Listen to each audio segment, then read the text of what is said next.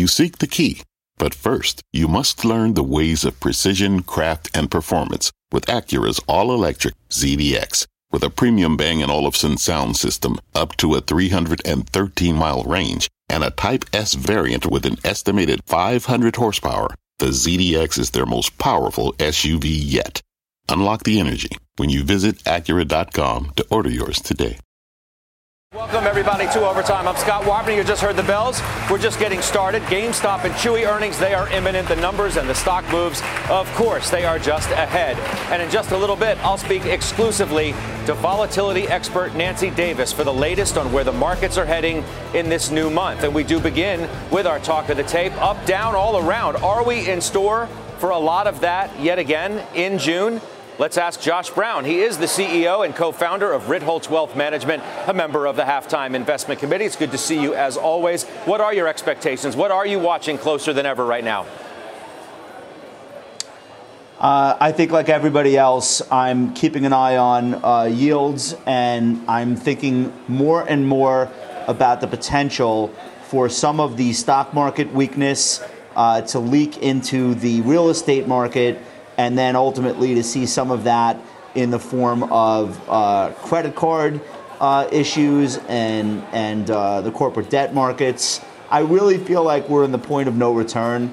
You know, we've had pullbacks for stocks that have lasted anywhere from a week to 6 weeks. Ultimately, over the last few years, almost every one of those pullbacks very quickly resulted in a race back to new highs, or what we began calling V-shaped bottom, V-shaped recovery. That is not what's going on this time. We're getting bounces, and those bounces are being met with a rolling over very quickly afterward. And once you get into that pattern for a longer enough period of time, the sentiment kind of permanently turns. And I think that that's where we are.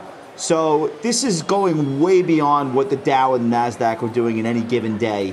We're getting stories about firms like Fidelity writing down very big positions in the private markets, given the new reality that's come to venture-backed startup land. We're seeing articles about Hampton's real estate being affected. We're seeing transactions for new home sales, existing home sales start to fall off a cliff year over year. And I think that when you're thinking about the stock market, you have to think about it in two ways, Judge. Part of the time you have to think about the impact of the stock market on the psychology of the consumer, the business owner, et cetera. But then you also have to think about it as kind of a real-time sentiment indicator. And I know we have sentiment surveys, but just look at stocks. When they can't hold a bid for more than an hour on what normally would be considered good news, it's very problematic to make the case that new highs are in our future anytime soon. So that's where I've been for months now. I wish it weren't the case. I love coming on here with a big smile, but look, man, price is true. You know what? This is what's going on. You know what? I hear you. And I'm listening to you, and you sound to me even more negative than you've been.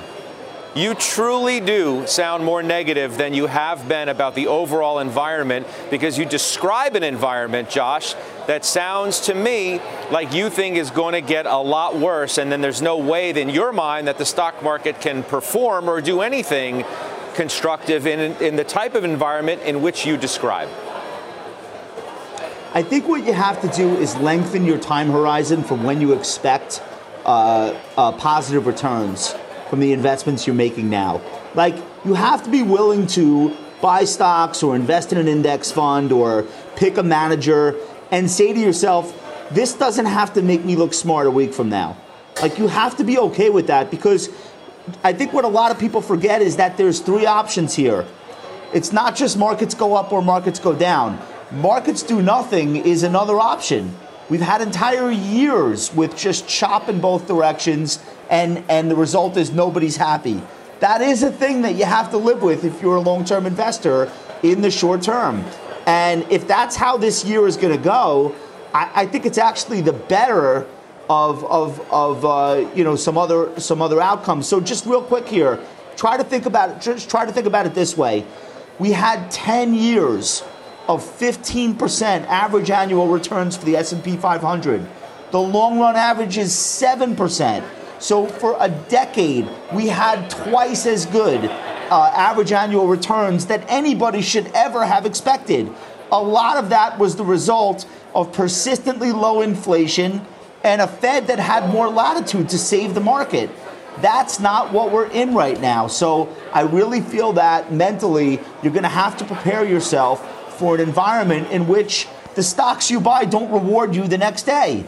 And if you can't do that, maybe consider losing the password to your brokerage account and stop looking. Stop looking. Try to make smart decisions and then live with them for longer than a few days. So what do you make of those who suggest the market's gotten way too negative too quickly? That we went from they've been saying that. Yeah, we went from concerns about Fed tightening to deep recession. I read you that was Dubravko Lakos. That was his take of JP Morgan today on the halftime report.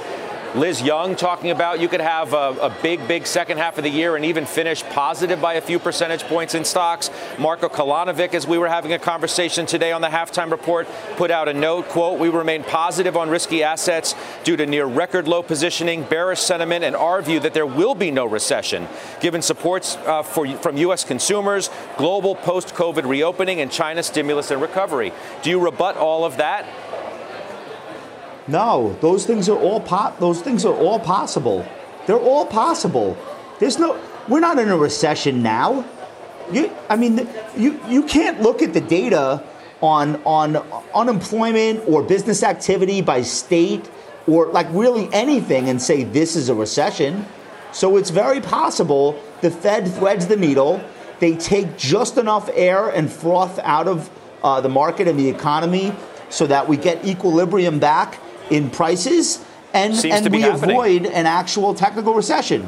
It's very possible. I don't think anybody could say on June 1st where we're going to be at the end of the year with any kind of real conviction. However, people have forgotten that recession is a normal part of the business cycle, and we're going to have them.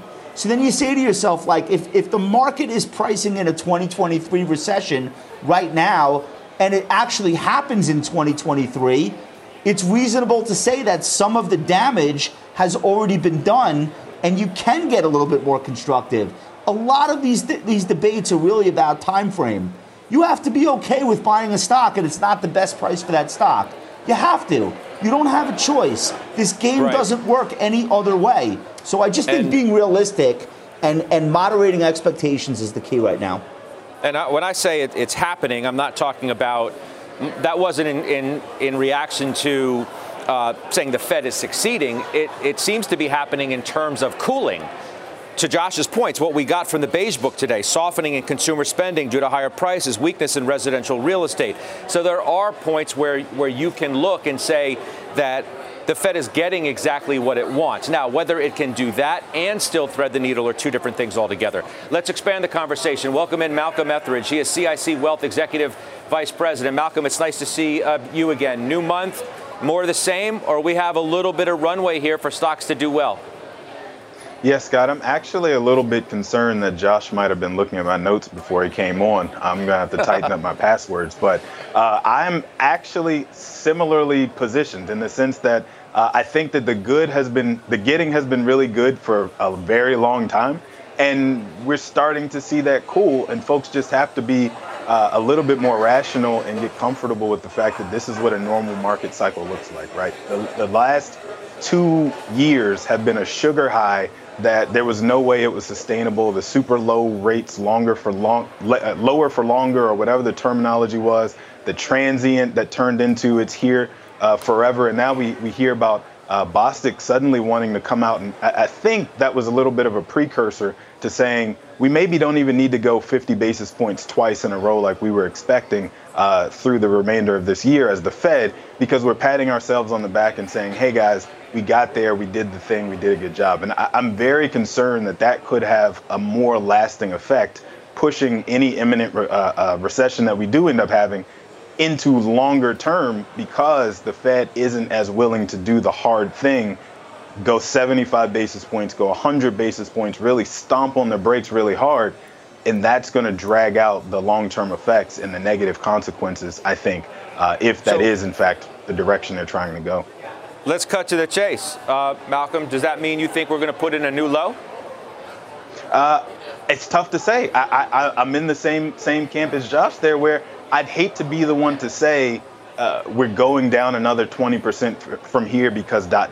right? Because quite frankly, I didn't expect the Fed to be as accommodative as it was in March of 2020 and turn the market, within 6 weeks or whatever it was, and suddenly we're off to the races. And so there's really no telling what market forces could come in here and really make a difference the second half of the year. But I think what is really important is to make sure that investors' expectations are realistic and are in alignment with the fact that, like, if you're worried about the NASDAQ falling another 20% here, you have no business being invested in the QQQs. If you're worried about the S&P falling another 10, 15% from here, you have no business being in the tech-heavy indexes that are going to take the brunt of that hit going in the wrong direction. So now is the time to actually reassess your time horizon and your risk tolerance and make sure that you're not just swimming in the pool with everybody else, knowing that you really don't belong in the deep end where we're talking about. Okay, all good points. Now, we've also, Josh, come to a point of time where people now say there finally is an alternative to stocks. And you have some talking about cash. Ida Liu of Citi Private Bank was on with Sarah last hour and said, we do think bonds are back. And I know you to some degree do as well. That factors into this conversation, too, about where you want to be invested. And stocks, there is no alternative is over, because now there is an alternative, isn't there? So, yeah, no, it's a really good point, Scott. I think when you're looking at asset allocation models, in real terms, you're still not being adequately compensated in a 10-year Treasury given prevailing rates of inflation. However, I think most reasonable people understand that inflation is not going to be 8% each month, every month, for the remainder of the year. The comps get much harder for inflation when we get into the second half of this year. And so you're going to see those year-over-year comps get easier, meaning inflation not be appearing to be growing as quickly, if that makes sense. So a little bit of that is just like kind of a mind trick. But if you're thinking about money that you have to use in the next 2 years, 3 years, 4 years, and you can earn 3% on that and not take risk, versus taking the kind of risk that we're seeing in the stock market this year, given where the VIX has been, given standard deviation, you're going to see some people opting to not add that incremental amount of stock to their portfolio that they might have 2 years ago. And again, that's part of this bigger sentiment shift that we're talking about. Not to get too negative, one positive. I do think we are now at the point where some of these inflation data releases are going to surprise us positively. So I talked about this yesterday. June 10th, we get May CPI. The estimate right now is like 8.1%. If that number comes in with a 7 handle, it could spark a pretty substantial stock market rally, just given how negative sentiment has gotten. So that's why I don't think you want to fall all the way off the fence into one camp or the other. You have to keep your mind open for positive shocks as well as negative shocks to impact the tape. Hey, Scott, can I add something to that real quick? Yeah, briefly, because I want to move to another topic before we have to go. Yeah, I think this is where my friend Josh and I might diverge a little bit, because I'm actually equally as concerned about the bond market as I am the stock market right now, simply because they seem to be so positively correlated over the last, 9, 12 months, right? And so if I'm concerned about putting money to work in the stock market, I have to be almost equally as concerned about putting it to work in the bond market, just because bad days in the stock market have, in the last few days, equaled bad days in the bond market as well. So I would rather just sit on it as cash and take the hit from inflation eating at that money versus putting it into the bond market and losing 5-6% right along with the stock market. Understood. The topic I wanted to get to, Josh, before I lose you, is Sheryl Sandberg stepping down as COO of Meta, the former Facebook. What's your reaction from somebody who I know does not own the stock, won't own the stock, and has taken issue from time to time over the I think, the direction in which Mark Zuckerberg and Sheryl Sandberg have taken the former Facebook. Well, I wish her well. I think in the early years of the company being a public company, she was a really big part of their success. She was exactly what I think they needed to have alongside Mark Zuckerberg to make him palatable to the investor class. You have to go back and remember 2010, 2011 with the hoodie. You know, he's grown up a lot since then, but he was genuinely a child at that time. And I think her presence, you know, she had been involved with the Clinton administration. She had financial experience. She was with the Treasury. She had been at Google. Like, she was the thing that was necessary for Facebook to have become, you know, a 20, 30, then 50, then $100 billion company. I really don't think he could have done it without her. I think he's gone out of his way to acknowledge that. I don't know that this changes the shareholder base's mind about the prospects of Facebook. I don't think anyone looked at her presence there and said, yes, this is important for innovation or for product or anything like that. And she's going to stay on the board. So it's probably not that big of a change in real life, but we'll see. Because the next time he goes through a crisis without her, it might not go as well. Keep in mind, they have survived like 10 existential threats in the 10 or so years since they went public in 2012. So on the 11th version, can he navigate it without her by his side? I'm not sure. I guess that remains to be seen. And in many of those cases in which you described, she was the front person cleaning it up, if you want to characterize it as that. And the other point that I guess I would make is that not too many COOs become notable publicly. Not saying that everybody walking down the street knows the name Sheryl Sandberg, but I can tell you a lot more people know her name as a COO than do many others. So it's interesting, and that speaks to the presence that she became in Silicon Valley and for this company in general. Yep. Somebody told me that she's David Einhorn's cousin, and I had to Google it. I didn't believe it. So you learn something new every day. There you go. All right, guys, I appreciate it. That's Josh Brown, Malcolm Etheridge joining us. I know we'll talk to you again soon. Earnings are out. Chewy is out. The stock is soaring right now in the OT. Earnings coming in at 4 cents a share. The street was looking for a loss of 14 cents. No shocker that the stock then is up 22%. Revenue basically in line to estimates as well. We're going to have the CEO of that company on, by the way. Sumit Singh is going to join us in a first on CNBC interview. That's coming up in just a few minutes, as he obviously has a good story to tell today. And we'll test him on it. We'll see where we're going from here. GameStop earnings are out. Steve Kovac has the numbers for us. Steve? Yes, I do, Scott. $1.38 billion in revenues, the number for last quarter, and a loss per share, $2.08. That's GAAP. We don't have comparisons for that, but those are the results. And what I was looking for is any more information on this NFT marketplace they're planning to launch. No news on that yet, but they only have a few more weeks left to launch this thing. They're kind of betting the company on to meet their second quarter goal.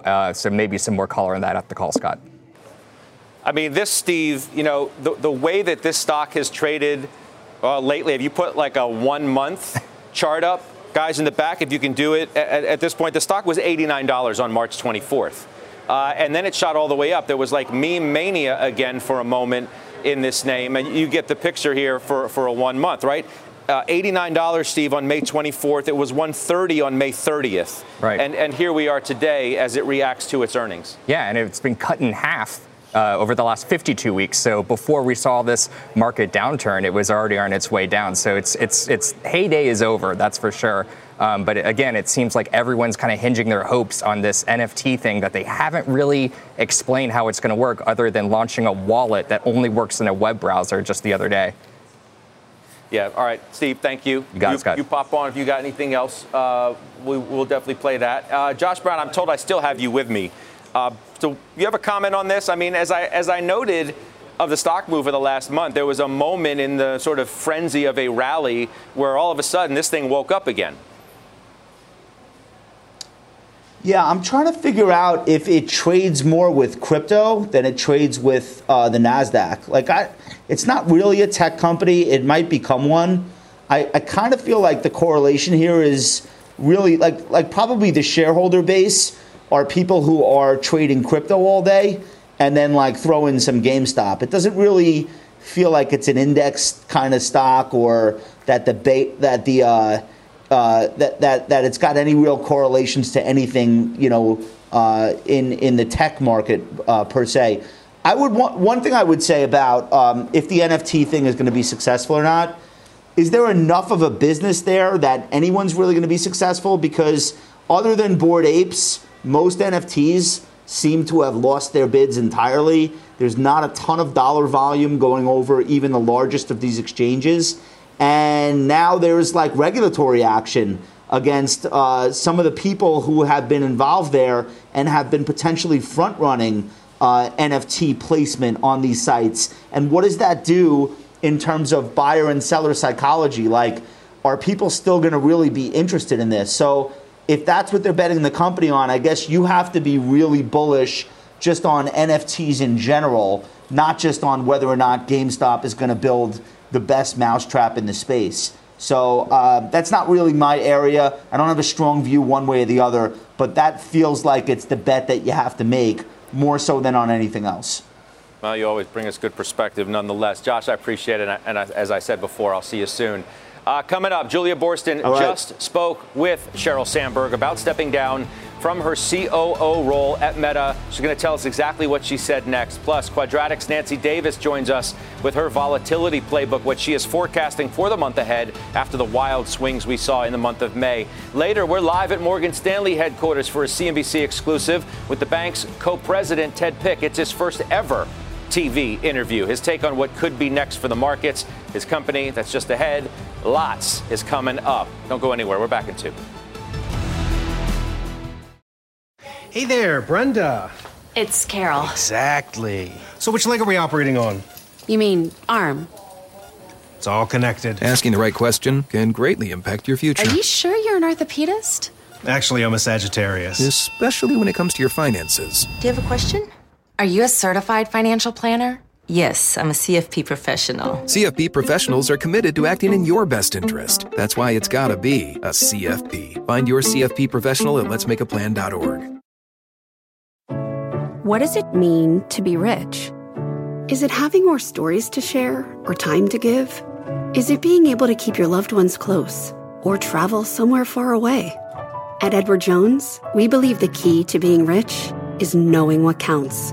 Your dedicated financial advisor will take a comprehensive approach to your financial strategy to help support what truly matters to you.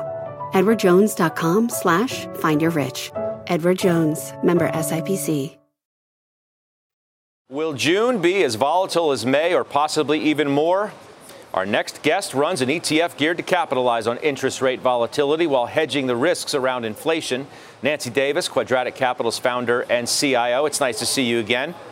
Hey, Scott. Thanks for having me on your show. All right. So new month after what's been a crazy one, obviously, in May. Are we in store for even more volatility, particularly from the rate side? Well, today is June 1. We are starting the first day of actually having quantitative tightening. So the Fed's taper ended on March 9th. And today is the first day that the Fed is not going to be reinvesting that balance sheet. So today is day one of not having the continual bond purchases. So I think it's time to crank it up. Vol, I expect, in fixed income will be going higher.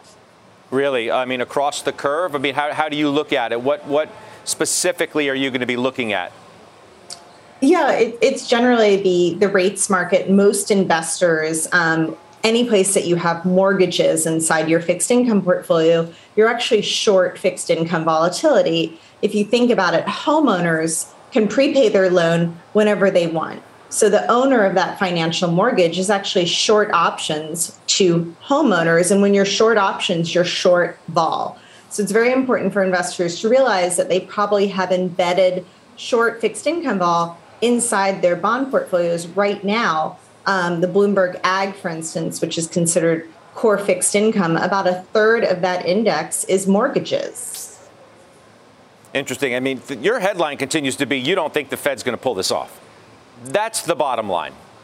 Well, I think the Fed has moved the market already with a number of rate hikes. Just this year alone, with 6 months left in the year, we have 190 basis points of Fed hikes already priced in. I think they're going to be using the balance sheet more as a tool because we've only had 75 basis points of actual hikes. And you can see kind of the financial Armageddon that we're already seeing in the markets this year. So I think the balance sheet will be more of a tool to kind of squash inflation and inflation expectations, not just the rate hike side. You also continue to talk about stagflation, and I'm wondering if you really think that's what is going to be the case, and if so, how long it's going to last, because even if there is a period of it, it doesn't necessarily mean that it's going to be longer lasting. Yeah, definitely. We've had one negative GDP print so far. I think stagflation, I hope it doesn't happen. I hope it doesn't last long. But that's kind of the nightmare scenario for a 60-40 portfolio, because stocks and bonds, if they sell off together, like they have so far in 2022, that's when your portfolio construction, your diversification doesn't help because everything's going down together. So I hope it doesn't happen. I hope we recover. I hope it's not a stagflationary outcome. But if you define stagflation, it's higher prices and lower growth. And we've definitely been experiencing that so far this year. Yeah, I got to let you run. I hope you'll forgive me. I have breaking news, though. I have to get more of that. I'll have you back soon. That's Nancy Davis Quadratic. Back to Julia Boorstin now. As we said, she just got off the phone with Sheryl Sandberg. Julia? That's right. I just spoke to Sheryl Sandberg about her decision to step down from Meta as COO. She's been at the company for 14 years, and she stressed to me that this decision is very much about her decision to do something else with her life and to focus on her philanthropy, and does not have anything to do with some of the challenges that Meta is facing right now in terms of the advertising slowdown or some of the regulatory overhang that she's had to reckon with, some of the testimony she's had to do. But she says this is really because this is a job she's been at for 14 years. She thought she was going to do it for 5 years. And when I pressed her on some of the challenges the company's been dealing with, she said, quote, "The job has been the honor and privilege of a lifetime. It's a job that I love, but it's not a job that you can do and also do other things." She said she very much wants to focus on helping women and said that this is a time that is more important now than ever to focus on helping women, both in the, and something that she's been focused on both in the U.S. and around the world. She also said that she wanted to make it clear she is staying on the board. She has full confidence in the company, and she's very optimistic about the future of the company because of the team that she helped put in place. She mentioned people such as Marnie Levine, who is someone who has really risen through the ranks underneath her. And she talked about how her replacement as CEO, Javier Olivan, will really have a very different type of job. He won't be overseeing the things like public policy that she was in charge of, or human relations, but he will have all of the different pieces of the ad business reporting to him underneath him, and saying that having every part of the ad business under one person definitely makes sense for this next phase for the company. So making clear he's not technically replacing everything she was doing, but she does think that both Javier Olivan and the rest of the team is very well positioned to take over when she does leave, which will be in the fall. So she's going to be helping with the transition there. So very much stating that she does expect to focus on philanthropy. I asked her if she might go work for another company or start another company. She can't predict anything, but her expectation and plan, Scott, is to focus on philanthropy. Do you, before I let you go, Julia, not to put you on the spot, but you know Sheryl well. I know that. You've interviewed her on a number of occasions, and you know this company as well as anybody else. Do you know how she truly felt or feels about the transition to the metaverse that Facebook is trying to make, and how it is, let's just call it, away from, let's say, the core mission of a company that she joined such a long time ago? Well, so I asked her a little bit about this when we were on the phone just now. I said, is this really because Facebook is transitioning to this long-term metaverse plan? And she said, look, we've been focused on the metaverse or different parts of the metaverse for a while now. So what I would suspect she would say, if I'd had more time to press her more on this, is that the company has constantly been in transition. It has been a constant evolution. Remember, they went from desktop to mobile, from the news feed to the stories format, to the mobile feed. So there have been a lot of transitions, and I think she would say that while obviously the company rebranded and made this big declaration of a commitment to the metaverse, it has actually been a more gradual transition than that. And she said it's notable that the person who is in charge of the metaverse stuff now, Andrew Bosworth, is someone who has worked with her on advertising. So she wanted to point out that there's perhaps more of a through line there than outsiders might think. So I think she would say that this has been a plan that's been in the works for a while. But Scott, I do hope she will sit down with me again for another interview and give us a little bit more insight there, as she sat down with us in the past. All right, pitching on live television. That's all good. All right, Julia, I appreciate it. Thanks so much. Good to get your insights. Really straight off the phone with Sheryl Sandberg. It's time for a CNBC News update with Shepard Smith. Hi, Shep. Hi, Scott. From the news on CNBC, here's what's happening now. A verdict in the defamation trial between Johnny Depp and Amber Heard. The jury siding mostly with Depp, awarding him $10 million in compensatory damages. Depp sued his ex-wife for an opinion piece she wrote in the Washington Post. In it, she calls herself a victim of domestic violence, but never names Johnny Depp directly. Amber Heard also countersued. The jury awarded her $2 million on her claim. One of the teachers killed in the Uvalde school massacre buried today alongside her husband. The gunman killed Irma Garcia inside her classroom. Her husband, Joe, died just 2 days later from an apparent heart attack. The Garcias were high school sweethearts, married 24 years. And nearly 4 million bottles of baby formula set to arrive in the U.S. beginning next week. It's the latest shipment from the White House's Operation Fly Formula. President Biden also meeting virtually with formula manufacturers today to discuss new ways to increase production here at home. Tonight, analysis of the Depp and Heard case, Jamie Dimon's inflation warnings, and NASA gets a makeover with new spacesuits. On the news, right after Jim Cramer, 7 Eastern, CNBC. Scott, back to you. All right, Shep, appreciate it. Shepard Smith. Chewy just reporting results a few moments ago. Stock is shooting higher in the OT. Up next, the CEO, Sumit Singh, joins us to break down that quarter and the recent shift in e-commerce spending. Overtime's right back. Picture this. You're on a John Deere compact tractor, enjoying the sun as you clear brush across your pasture. You just have to get in the seat. Learn more at johndeere.com/get in the seat or visit a dealer near you. Hi, I'm Ben. I suffer from a condition called writer's block. It strikes when I'm at work. That's why I choose Canva Magic Write. It works fast, generating text in seconds, thanks to AI. Common side effects include increased productivity, compliments from coworkers, feelings of satisfaction. Now I can say bye-bye to writer's block. Ask your boss if Canva Magic Write is right for you at canva.com, designed for work. All right, we told you Chewy earnings are out and the stock continues to jump higher, better than 20% in overtime after beating on earnings and revenue. Let's bring in Chewy CEO Sumit Singh for more on that quarter. It's good to see you. Welcome to Overtime. Hi, Scott. Good to be here. What do you think the market's focused on? The fact that you reported a profit when expectations were for a loss? Well, I think generally, look, I think the team executed really well through the quarter, right? And I think the results reflect the resilience in the pet category. And it also reflects our ability to execute through that, through macro environment and deliver results to our stated objectives. And the fact that we grew top line by 14% and delivered incremental profitability, really great sequential momentum. I think we're getting rewarded for good execution here. Yep. If you don't say so yourself.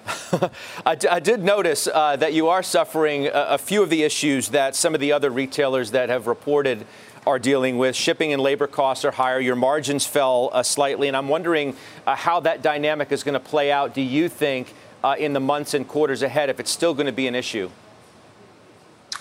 Yeah, I think there's a lot left to play in the year, Scott. But when we came into the year, if you recall our April earnings call, we essentially are coming in with a headwind of roughly 100 to 150 basis points as a result of incremental freight, in which our fuel estimates are actually baked in. And so, given that we've played the quarter, given our ability to be able to pass pricing through and, drive healthy gross margins on the back of product margins, and also the fact that we're driving logistics and supply chain initiatives inside the company that are actually providing the leverage that you see here, it's what it tells you is that we have the ability to shape, and steer through the current macro environment to be able to deliver the results. Now, it's obviously what needs to be seen here is how much inflation is still left in the system. How would inputs like fuel or product cost inflation kind of flow through the rest of the year? But, we're prepared to kind of handle both the pluses and the minuses as they come along. And we're bullish about the future. I'm looking at the active customers that you have, 20.6 million. It's the same number that you had when you last reported. How about growing some more of your subscribers? Yeah, it's a great question. Look, when you look at it from a year-over-year perspective, right, we grew active ads by roughly 800,000 customers, or just over 4%. And when you combine that with the fact that share of wallet, which actually is a really important input metric that drives our revenue. So when you look at Chewy, it's the active ads that we bring onto the platform and then the spend per that customer. That spend per customer grew 15%. And so it tells you two things. One, we're still acquiring customers at a really healthy clip. And B, customers who we are engaging with or customers who are engaging with the platform are incrementally spending really healthy sums to be able to grow net sales per active customer by roughly $58 on a year-over-year basis. And I think what we will see in 2022 is this kind of ebb and flow as the consumer mindset reacts to inflationary pressures, as consumers start kind of traveling, and spending their dollars on restaurants or travel, as the economy reopens back up and some of the consumers flow back into retail. But look, on the back of that, e-com continues to grow, right? When you look at Q1, let me give you 2 data points. Actually 3, because I'm going to throw Chewy next to it. US retail sales grew about 11% in Q1. E-com sales grew at 6.5%, and Chewy grew 14%. So not only are we growing, on top of the strong e-com growth in Q1, we're actually taking share both in pet and overall e-com. And that's actually a great place to be.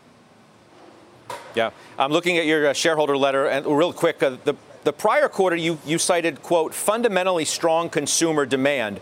I read the latest one, and I read it quickly. To be totally honest with you, I didn't see such strong language this time about the consumer demand that you noted last time. Am I reading too much into that? Can you speak to what you think is the strength of the consumer right now when there are so many questions about it? Yeah, you may not have seen that in the preview comment here, but you'll definitely hear it on the earnings call that we're about to get into. But underlying trends haven't changed as we played the quarter sequentially. We still are underpinned by strong fundamental consumer demand and resiliency, particularly driven in non-discretionary categories such as consumables and healthcare, which were further boosted by strong pricing that flowed through the quarter. And any pullback that we're seeing is very consistent with the rest of the industry in discretionary purchases such as hard goods, et cetera. Mm-hmm. And I think up until the macro environment stabilizes, we should expect to see similar trends. At least in pet, we should expect to see a similar momentum and similar trends flow through the rest of the year. Wall Street certainly likes it today. Sumit, I appreciate your time so very much. I'll see you soon. That's Sumit Singh, the CEO of Chewy. More than 20% of the float is short as well, so maybe get a little bit of a short squeeze going on. We will certainly see what that stock does in the hours and days ahead. Still to come, stormy skies ahead. Mike Santoli gives his take on Jamie Dimon's latest market warning. But first, we are breaking down more big movers in the OT. Who else? Christina Partsinevelos has them. What's coming up? Well, I've got another retailer, unfortunately, warning about its full-year guidance and a $100 million revenue beat. And that stock is also surging in the OT. I'll have those names and obviously much, much more right after this short break. We're tracking the biggest movers in the OT. Christina Partsinevelos is doing that. Christina? I want to start with Pure Storage because the stock's surging right now. This is a company that provides data storage for hardware and software. It posted a 4-cent earnings beat along with sales of $620 million, which is more than $100 million than what the street was expecting. Subscription reoccurring revenue, which is pretty much the bread and butter for many of these data storage firms and accounts for 34% of Pure Storage's business, climbed 29% year over year. The company raising its guidance, and that's what's pushing the stock up over 8%. We also have the parent company of Tommy Hilfiger and Calvin Klein posting a small beat on the top line, but earnings beat by a much wider range. The CEO pointed out their plans to focus on direct-to-consumer, so this is interesting, not through store brands, and really focusing on brands such as Calvin Klein as well as Tommy Hilfiger. The company lowering, though, their full-year revenue outlook, and yet the stock is climbing well above 4%. And lastly, shares of C3 AI, an AI enterprise firm, posted a smaller than expected loss with a revenue beat, but the company posted a weak Q1 and full year revenue guidance, and that's causing the stock to plunge 20.5%. All right. I feel like Vanna White. Christina, thank you. Sorry, well go ahead. Well done. The Christina Partsinevelos. All right, coming up, Morgan Stanley's co-president Ted Pick joins us exclusively following today's Bernstein Strategic Decisions Conference. We'll get his take on the broader markets and the future of that firm. We'll do it next. Top bank executives speaking at the Bernstein Strategic Decisions Conference this afternoon. Morgan Stanley's co-president Ted Pick joins us fresh off that conference, along with our own Leslie Picker. Les, take it away.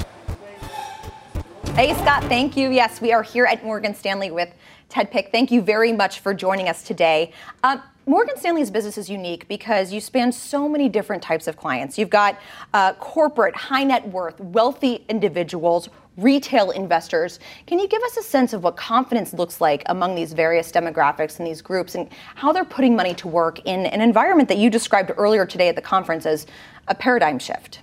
Well, Leslie, first of all, welcome to Morgan Stanley. Thank you so much for coming. Thank you for having me on CNBC. It is an extraordinary moment, isn't it? 100 years since we've had a pandemic, 75 years since we've had a war in Europe, 40 years since we've had inflation, and they're all happening at once. They're intersecting.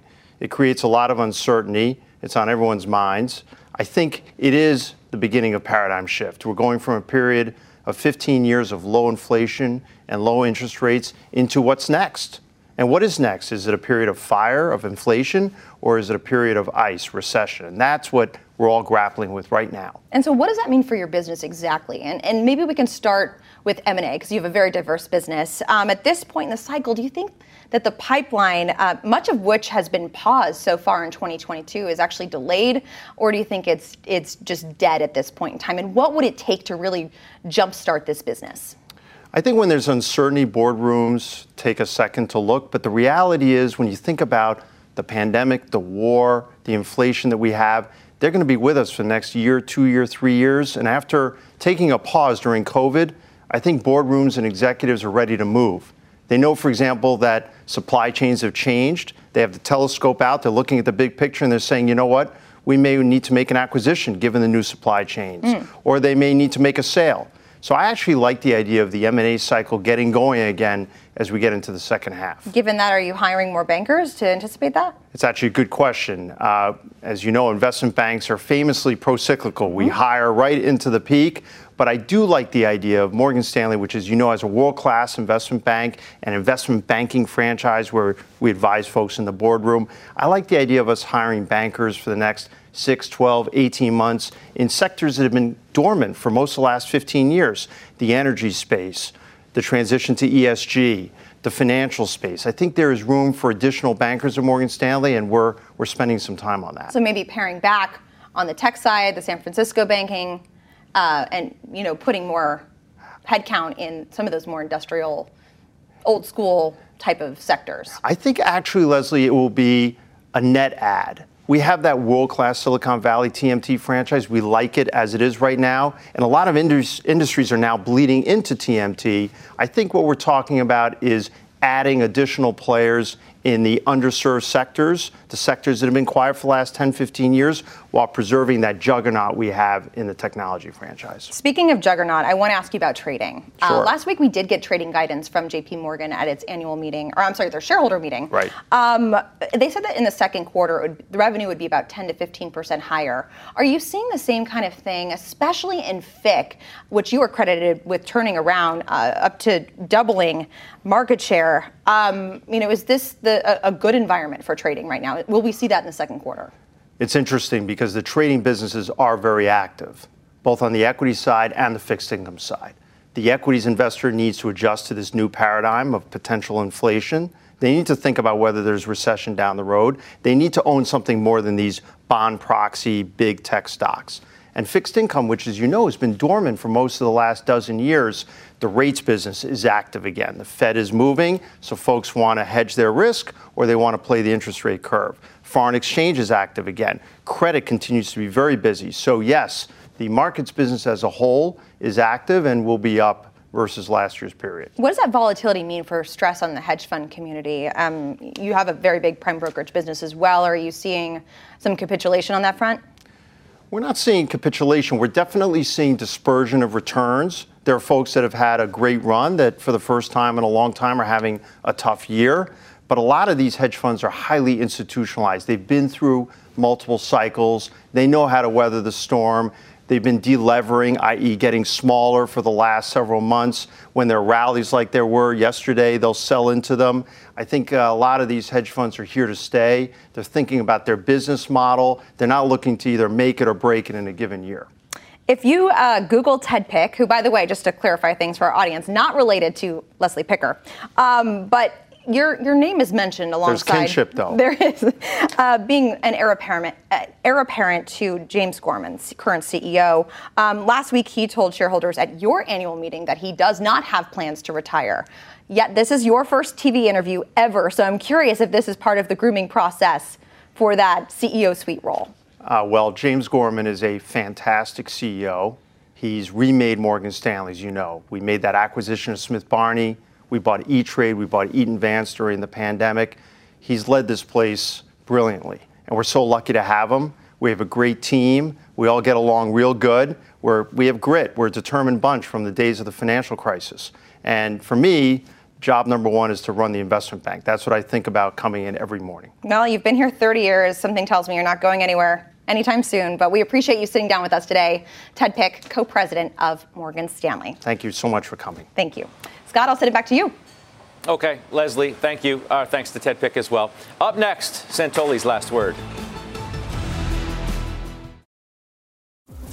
Time for Santoli's last word. I didn't have a chance to cheat or anything today. I didn't see any of the notes. So what do you got? You're learning along with everybody else. Storm watch, I guess we would call it. You know, we've been talking all day about Jamie Dimon's comments about the potential for a hurricane brewing. Now, granted, it would be a pretty well forecasted storm if it did strike. He's mostly focused on, quantitative tightening, so the Fed reducing the size of its balance sheet, which of course it has told us about for months in advance. And then oil, maybe because of the war, getting up to 150, 175 a barrel would not be good in either case. But I do think it's important to remember that Jamie Dimon, as leader of J.P. Morgan, has positioned himself and the bank as the fortress that will get you through bad times. Almost the identity is we're the prudent ones when things get rough. And he said we're going to be careful about how we extend capital into these markets, and they're going to be focused more on risk mitigation, which I think is fine, but it's more preparatory than it is predictive. Well, because even he says, I mean, it